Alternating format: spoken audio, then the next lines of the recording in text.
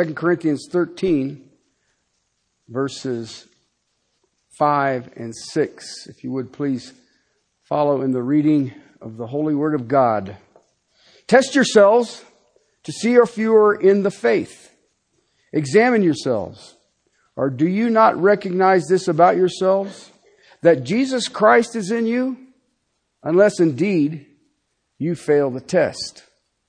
But I trust that you will realize that we ourselves do not fail the test. Father, help us to have ears to hear. But Father, help us to have the courage to examine ourselves, to see the test. Father, help us that we not deceive ourselves. Father, we understand the urgency of this topic. And yet, Father, the danger of neglecting so great a salvation.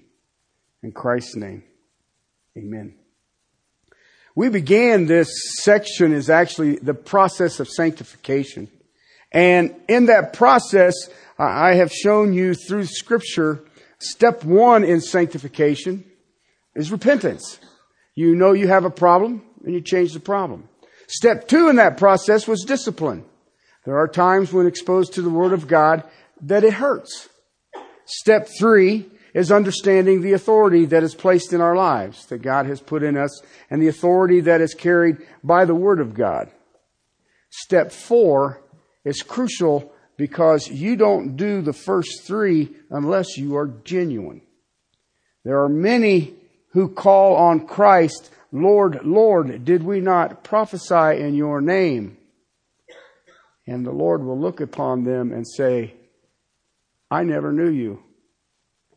I think that we are in an age, one time on my travels to Russia, I remember talking to a pastor and he made a statement to me that has stuck with me since. And it's a very powerful statement. He said that he had been to America. He had been to churches in America. And he says, I know what has happened. And I said, what's that? And he says, you have inoculated against true salvation. And I thought, wow, that's powerful. That's powerful. You have a lot of people going through the motions. Now listen, don't think, well, that's an American thing. No, look at what we're reading. I mean, this isn't a new phenomenon. This church, founded by the Apostle Paul, had turned on him and was believing false teachers. So don't sit there and say, well, this just is an American thing. No, man, it's been going on. I told you back in chapter 10 that spiritual warfare is nothing like Hollywood has described. Okay? Spiritual warfare is truth versus the lie. And it goes back to a very vague statement made a few thousand years ago. You know what it was? Has God said? Okay? I mean, think about how many Christians sitting in churches today believe there's three wise men. Okay? And yet you can't find that anywhere in the Bible. Okay? I remember a guy, if I told you his name, you'd fall out of your chairs. One of the first sermons he ever preached.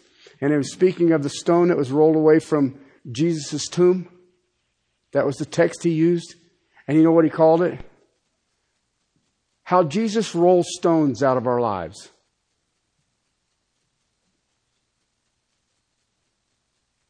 From the rolling of the stone out in front of his tomb? No, you can't do that. You can't do that.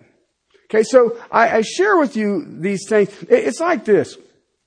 Most of us have been in churches at some point in time where they had an altar call. Okay?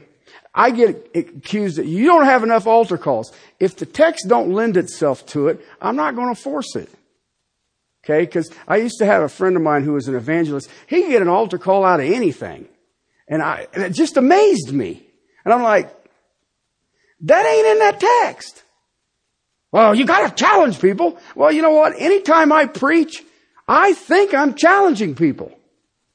Okay? I mean, I've had enough people cuss me after a message that I thought I was challenging them. Okay, so do you understand that kind of stuff? All right, nowhere in the Bible does it say a prayer and you'll be saved. And yet most people say, well, if we say this prayer, you'll be saved. Well, show me where that's at. Nowhere in the Bible does it say you walk an aisle and you'll be saved. Okay? And yet, I look around today and that's still the big thing. Well, you can excite anybody. I've been to sporting events when it's exciting. I've been to some that ain't. But anyway. But these are the kinds of things that I want you to think about, because when the Apostle Paul is concluding this letter to the Corinthians, we should be shocked that he says, test yourselves. Examine yourselves, see if you're of the faith.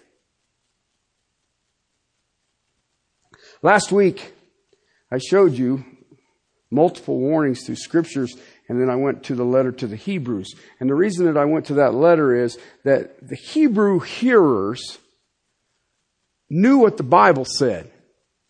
They understood what Scripture said. Okay? They're not biblically ignorant. There are some people that you can get into dispensational theology and have a great conversation. There's other people that wouldn't even know what you just said. The Hebrews would know. Okay? The Hebrews understood this. Last week we looked at chapter 2 of Hebrews, verses 3 and 4, and the writer says this: how will we escape if we neglect so great a salvation? After it was first spoken through the Lord, it was confirmed to us by those who heard.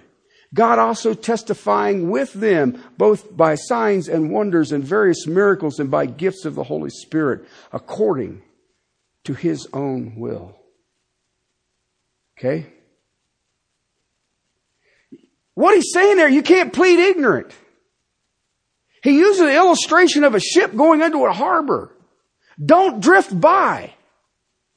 A ship going into the harbor would trim his sails so they're all flat, and he'd drop an anchor off the back. Slow him down so he can make the turn. But if you drop the anchor off the back and you don't trim the sails, guess what? You're cooking with Crisco. You just wave as you go by. You knew that's a safe place to be. You knew that's the place you wanted to be. You knew that it was a nice harbor. You knew you would be taken care of if you got in there. But by golly, you just went right on by the thing. And that's what the writer of Hebrews is saying. Don't drift by. Why? You will not be able to plead ignorance. But there's another warning. In chapter 3 of this letter to the Hebrews, beginning at verse 6. Chapter 3, verse 6 through chapter 4, verse 2. But Christ was faithful as a son over His house, whose house we are. If we hold fast our confidence and boast of our hope firm until the end. Therefore, just as the Holy Spirit says, today, you hear His voice, do not harden your hearts as when they provoked me, as in the day of the trial in the wilderness, where your fathers tried me by testing me, and saw my works for 40 years. Therefore, I was angry with this generation. It said, they always go astray in their hearts. They did not know my ways. As I swore in my wrath, they shall not enter my rest. Take care, brethren, that there not be any one of you an evil, unbelieving heart that falls away from the living God. But encourage one another day after day, as long as it is still called today, so that none of you will be hardened by deceitfulness of sin. For we have become partakers of Christ, if we hold fast the beginning of our assurance firm until the end. While it is said, today, if you hear His voice, do not harden your hearts, as when they provoked me. For who provoked him when they had heard? Indeed, did not all those who came out of Egypt led by Moses, and with whom he was angry for 40 years? Was it not those who sinned, whose bodies fell in the wilderness? And to whom did he swear that they would not enter his rest, but to those who were disobedient? So, we see that they were not able to enter because of unbelief. Therefore, let us fear if while the promise remains of entering his rest, any one of you that seem to have come short of it. For indeed, we have had the good news preached to us, just as they also, but the word they heard did not profit them, because it was not unified by faith in those who heard. See what he just did? We're getting ready to enter into that in the morning reading we had today in Exodus. We're getting ready to enter this. Moses is getting ready to lead Israel out of Egypt. They're going to cross the Red Sea. They're going to see the Red Sea part. They're going to see Pharaoh's army destroyed. They're seeing the plagues now. And when they get across the river and they enter into the Sinai Peninsula, what happens? They build idols. After what they've seen. After they spent all that time praying that God would save them from the Egyptian slave masters, they are released. And what happens? They turn their back on God. They heard the word preached. They saw it preached in the actions of Aaron and Moses. They saw the hand of God redeeming them. And what was their response? Joshua and Caleb entered into the promised land of the original group that was taken out of Egypt. 2. Estimate says there was 5 million.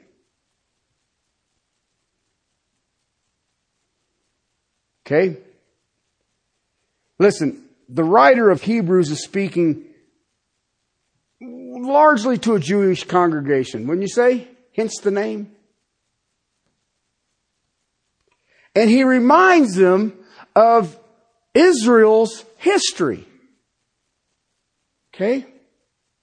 And let's be realistic. Israel's history with God, Jehovah, is tragic at best. But he reminds them of him. And in this text that I just read to you, he quotes parts of Psalm 95. That's what he's bringing about. And it describes Israel's unbelief. It describes Israel's rebellion after the fact. Look what God did. And they rebelled against God. After God had delivered them from slavery. From slavery. They saw his miraculous works, and yet many still refused to believe.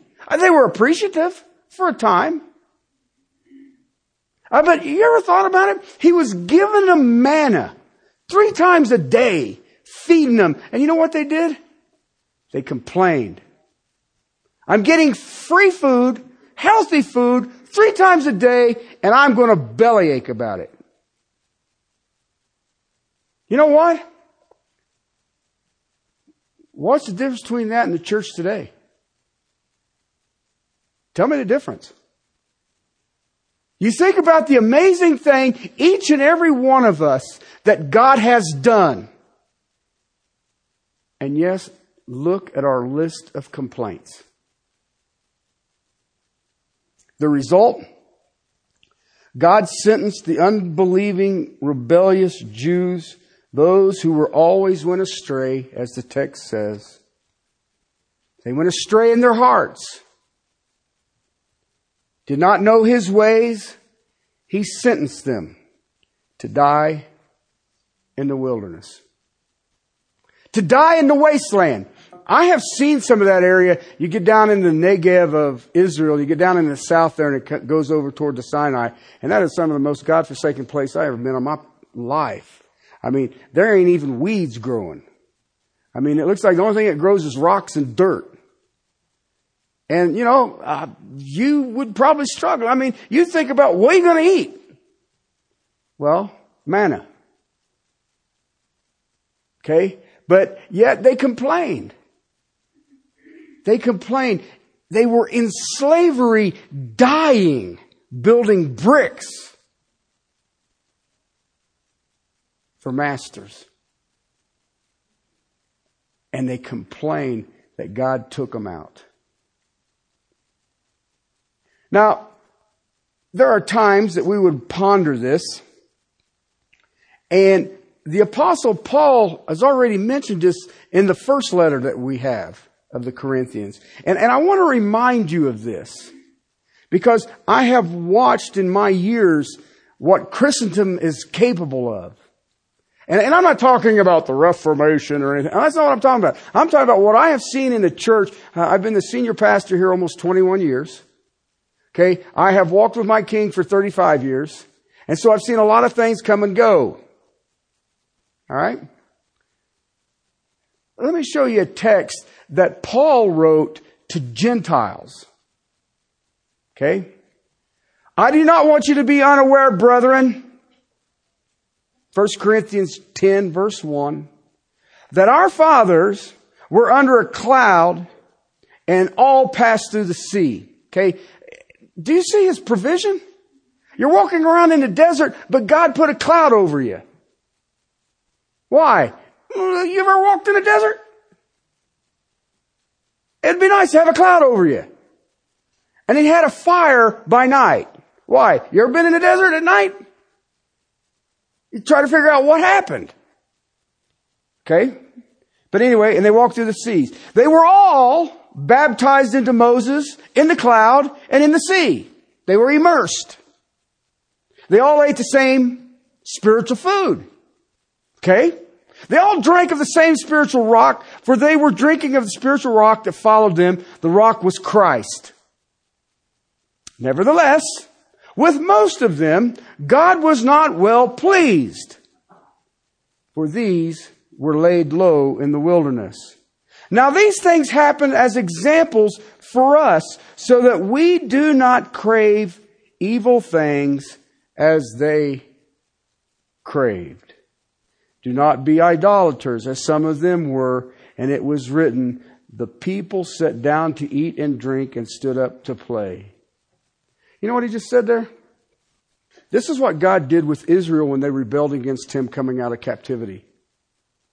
Okay? They were all immersed in the same baptism of Moses, all immersed in the same crossing of the Red Sea, all immersed in the same cloud under. It's just like right now. Okay? You look around here right now. Okay? Are you adamant that you're going to spend eternity with me? We've all been under the same cloud. We've all been through the same baptisms. We've all been exposed to the same word. How are you doing with your idolatry? How are you doing with your craving of evil? Well, I don't crave evil. Really? What's greed? What's complaining? What's lying? See what I mean? I mean, it's so easy to say, well, no, but go back to your text in 2 Corinthians. It doesn't say you examine another. It says you examine yourself. Test yourself to see if you're of the faith. Are you of the subject of Jesus Christ? Let me tell you something. If you are, it's visible. You can't hide it.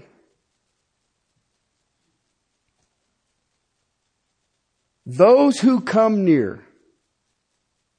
It's symbolic. What He did with Israel coming out of the captivity is the same thing we do today. But because of their sin and their unbelief, they never enter into that rest of salvation. That's a serious example, brothers and sisters. Because you know what?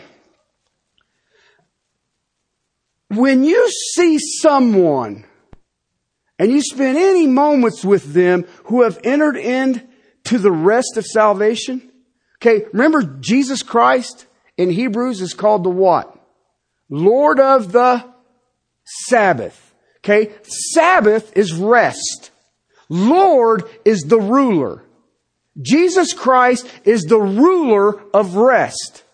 And I look around today and I see franticness in quote unquote Christians. And something in that don't fit. How is it that I can be intimately involved with He who rules rest and be anxious and be impatient and be unrestful? Now, if you're wandering around in the wilderness, you probably are.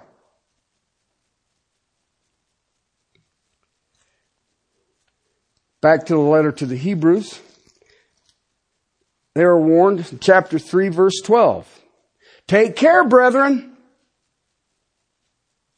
that there not be any one of you an evil, unbelieving heart that falls away from the living God. Verse 13. Encourage one another day after day as long as it is still called today, so that none of you will harden by the deceitfulness of sin. Paul calls it the scarring of sin, the searing of sin. It's like when you brand a cow. You put heat on it and that becomes a blistered on there, and then that blister burns through, that now it has no feeling in it anymore. Be careful that you don't allow, the little sins to sear your conscience like an iron. Because that's how it starts. Nobody wakes up in the morning and says, hey, today I think I'll take up murder. Okay? It starts off small. But see, we have a great ability to say, well, lying isn't a sin. I'm protecting other people's feelings. Well, I got news for you. He compares lying in Deuteronomy to homosexuality. Okay? So when you start saying, I'm a Christian. I heard this conversation last night. I believe in God. Good. Can't be the same God I believe in. Why? You'd be afraid. My God freaks me out. I can't ponder it. I can't wrap my head around it. The water fits in the hollow of His hand. The span of His hand is creation. He set the mountains in place and has weighed the grains of dust. That's a pretty good sized God. Pretty good sized God. Verse 15 of chapter 3. While it is said, today, if you hear His voice, do not harden your hearts as when they provoked me. Have you ever thought about that? Provoking God. Thought that through, didn't you? Provoking God. Really? What would ever possess you? Well, grumbling is provoking God. Not being thankful is provoking God. Not rejoicing is provoking God. You want me to give you some more?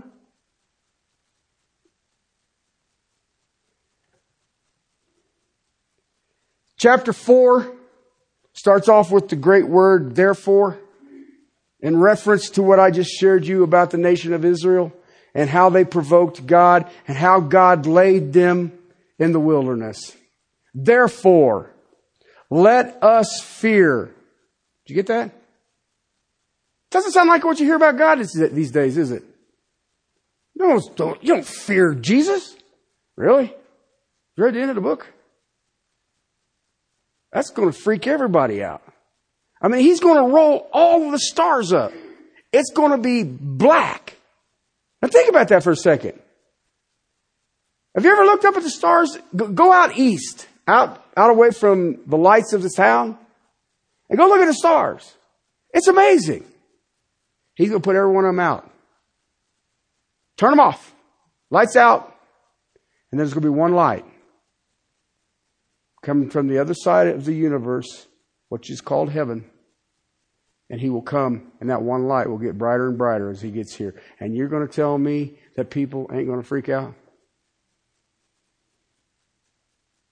I mean, if he puts all the stars out, I'm going to freak out. Then all of a sudden he shows up, and it's like Katie bar the door. People will be wanting the rocks to fall upon them so they will not look upon his glory. Let us fear while a promise remains of entering his rest. I love that verse. I can tell if a person is saved by their attitude of rest. Why do people get anxious when you're in the express lane? 10 items, and that fool has got a basket. How in the world can you have a basket? Can't you read 10? Don't you know I'm in a hurry? Doesn't sound real restful, does it? People get mad in traffic. Why? Why? Now, I've had people say, you just don't act like you care about anything. Well, I do. But I'm also with the God of rest. And guess what? He says he's going to take care of all my needs. And you know what? He has. He has. For indeed, if any one of you may seem to have come short of it. You know what? I see Christians today, a lot, who have come short of it. They're not in his rest. And some of the, I deal with a lot of pastors. And some of these are pastors. I listen to what they're frantic about, what they're anxious about, and I'm sitting there going, there's something missing here. Verse 2, for indeed, we have had the good news preached to us. Amen? Just as they also. But the word they heard did not profit them, because it was not unified by faith in those who heard. You know what that means? They're just sitting there. I heard the word. Hallelujah. I wonder if he'll get me out of here before the noon rush at the restaurant. He better be done before the Broncos starts. I'll walk out in the middle of him. Really? Really?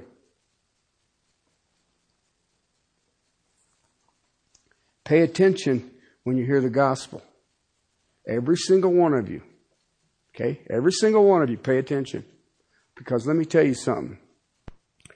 If you hear the gospel and you don't join it with faith, do you realize it only increases a person's condemnation?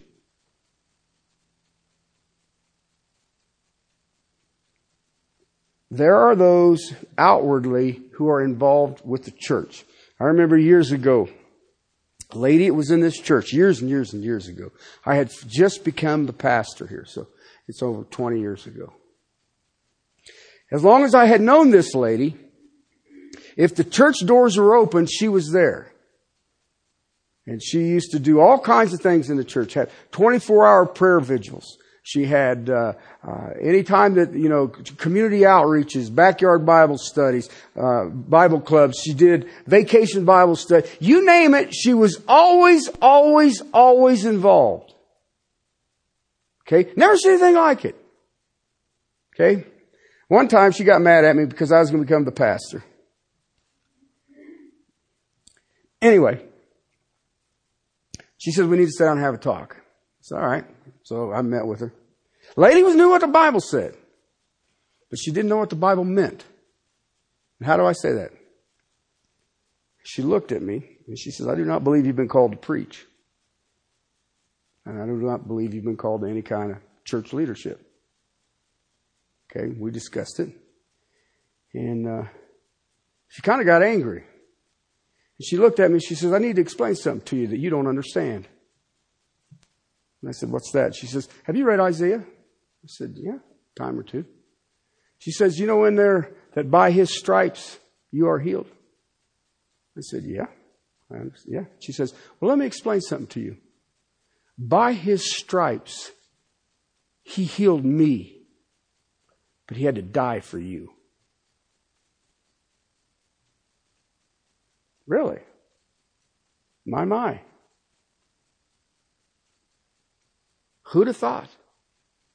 Now, she was complaining about my past.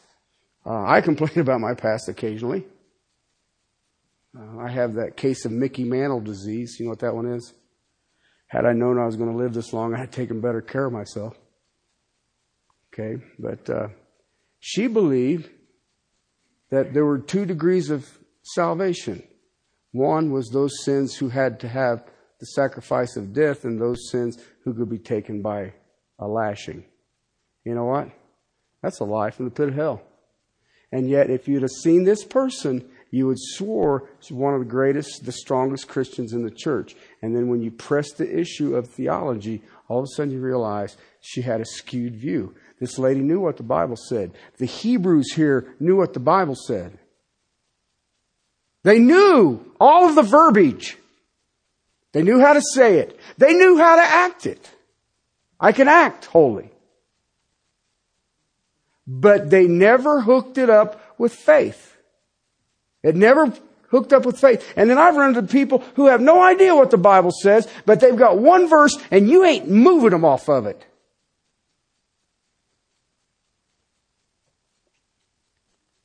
There are those who are outwardly involved in the church. They're in the church. Listen, you're sitting in a church right now, right? That don't make you a Christian. That's like saying I'm standing in a garage, don't make me a car. In Russia, you don't come to salvation. You do not accept Jesus Christ.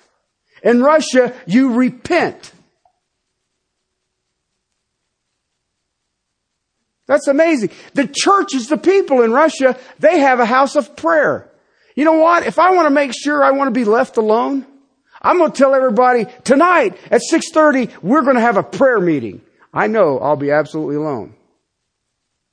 That freaks everybody out. What are you going to do? Pray? Oh, I can't do that. Why? Well, what if I say something stupid? You will. Dude, you're praying to God. I'm sure you're going to get that right all the time. You see what I'm trying to get at? Really, you're going to be embarrassed to talk to God. Well, I hope that works for you. Because it sounds to me like you got a pride problem. Listen, the longer that we are exposed to the gospel without committing to it, guess what? The harder our heart becomes. Okay? So I'll close with this thought. One of my favorite words in the Bible is therefore. So if you look at chapter 4, verse 11 of Hebrews, therefore, guess what that means? He's referring back to what he's already, and I've already gone through. Okay? Therefore, let us to be diligent. Let us be diligent to enter that rest, so that no one will fall, though following the same example of disobedient. And then here's the verse that everybody knows well. For the word of God is living and active and sharper than a two-edged sword, and piercing as far as the division of the soul and spirit, of both joints and marrow, and able to judge the thoughts and intentions of the heart. Therefore, let us be diligent to enter into his rest. To enter into his rest. Let me ask you a question. Examine yourself. Are you in his rest? Are you anxious? You worried about who you're going to marry? Are you worried about whether you're going to have kids or not? You worried about whether you're going to have grandkids or not? I don't know about the job. I know you're all concerned about the stock market because I got calls on it this week. And I'm like, I'm not a stock advisor. Okay. Well, what do you think? I'd buy. I mean, it's all dirt cheap right now. Okay. But you want to hold on. I mean, but you see what I'm trying to get at? You think about the thing. I met with someone this week and I told you about it, Karen. Okay. This lady's getting ready to have a very serious surgery. I mean, extremely serious surgery. And I talked to her, and we talked, and we laughed, and we kidded, and all the rest of it. And it just, and then I said, let's pray. All right. That's what she wanted. Just pray. I know she doesn't want me to do the surgery, so stick with your strong suit. Pray. Okay? Because you know what? She's looking at her mortality. We all think we got problems. Really? Truth of the matter is, no, we don't. Even when you're looking at your mortality, you got no problem. Absent from the body, present with the Lord. Very simple, very easy. Death has no concern to us. Okay?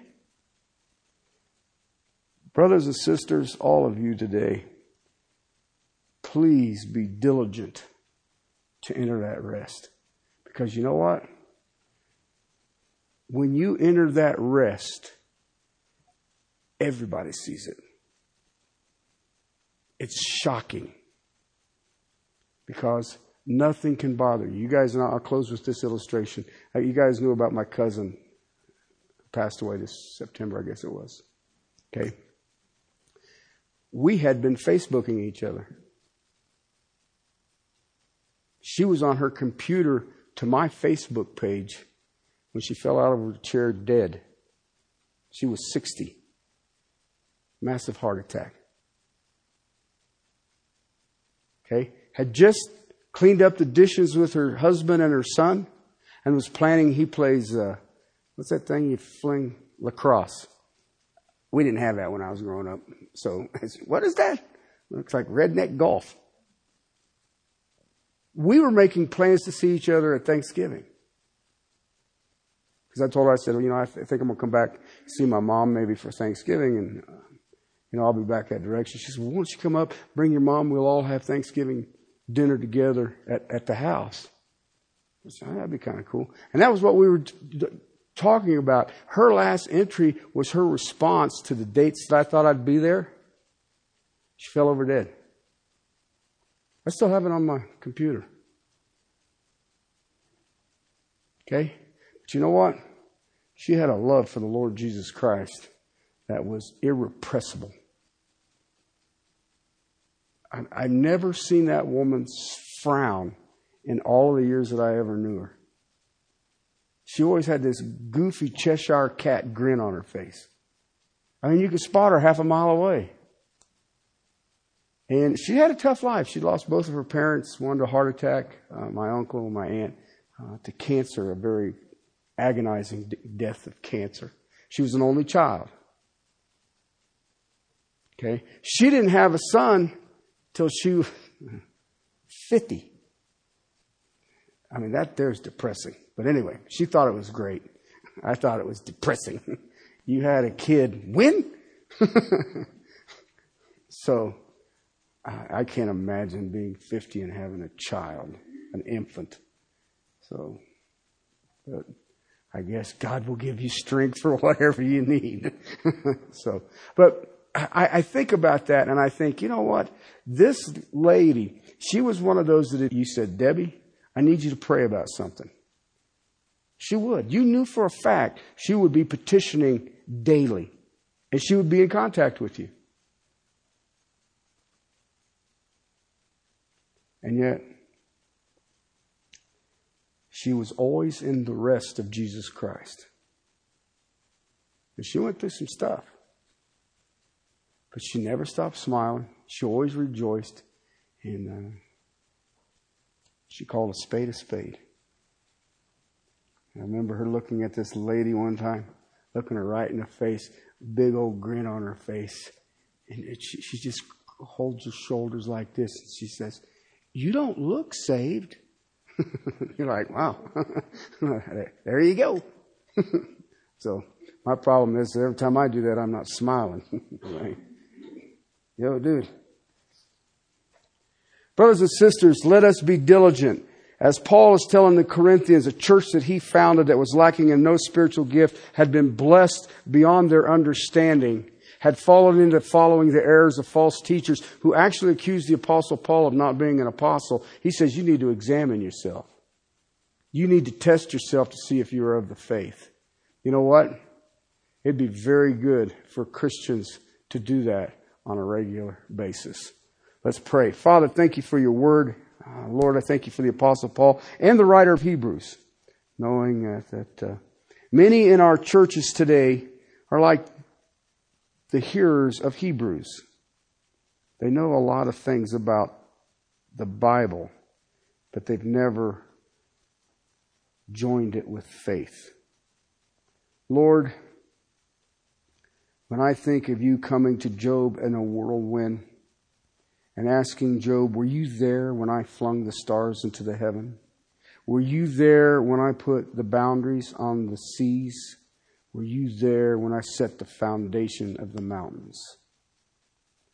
Father, I pray for everybody here right now that they would enter into that rest of you who spoke existence into being, and Father, you who paid the ultimate price, the redemption, to rejoin the fellowship of the Godhead.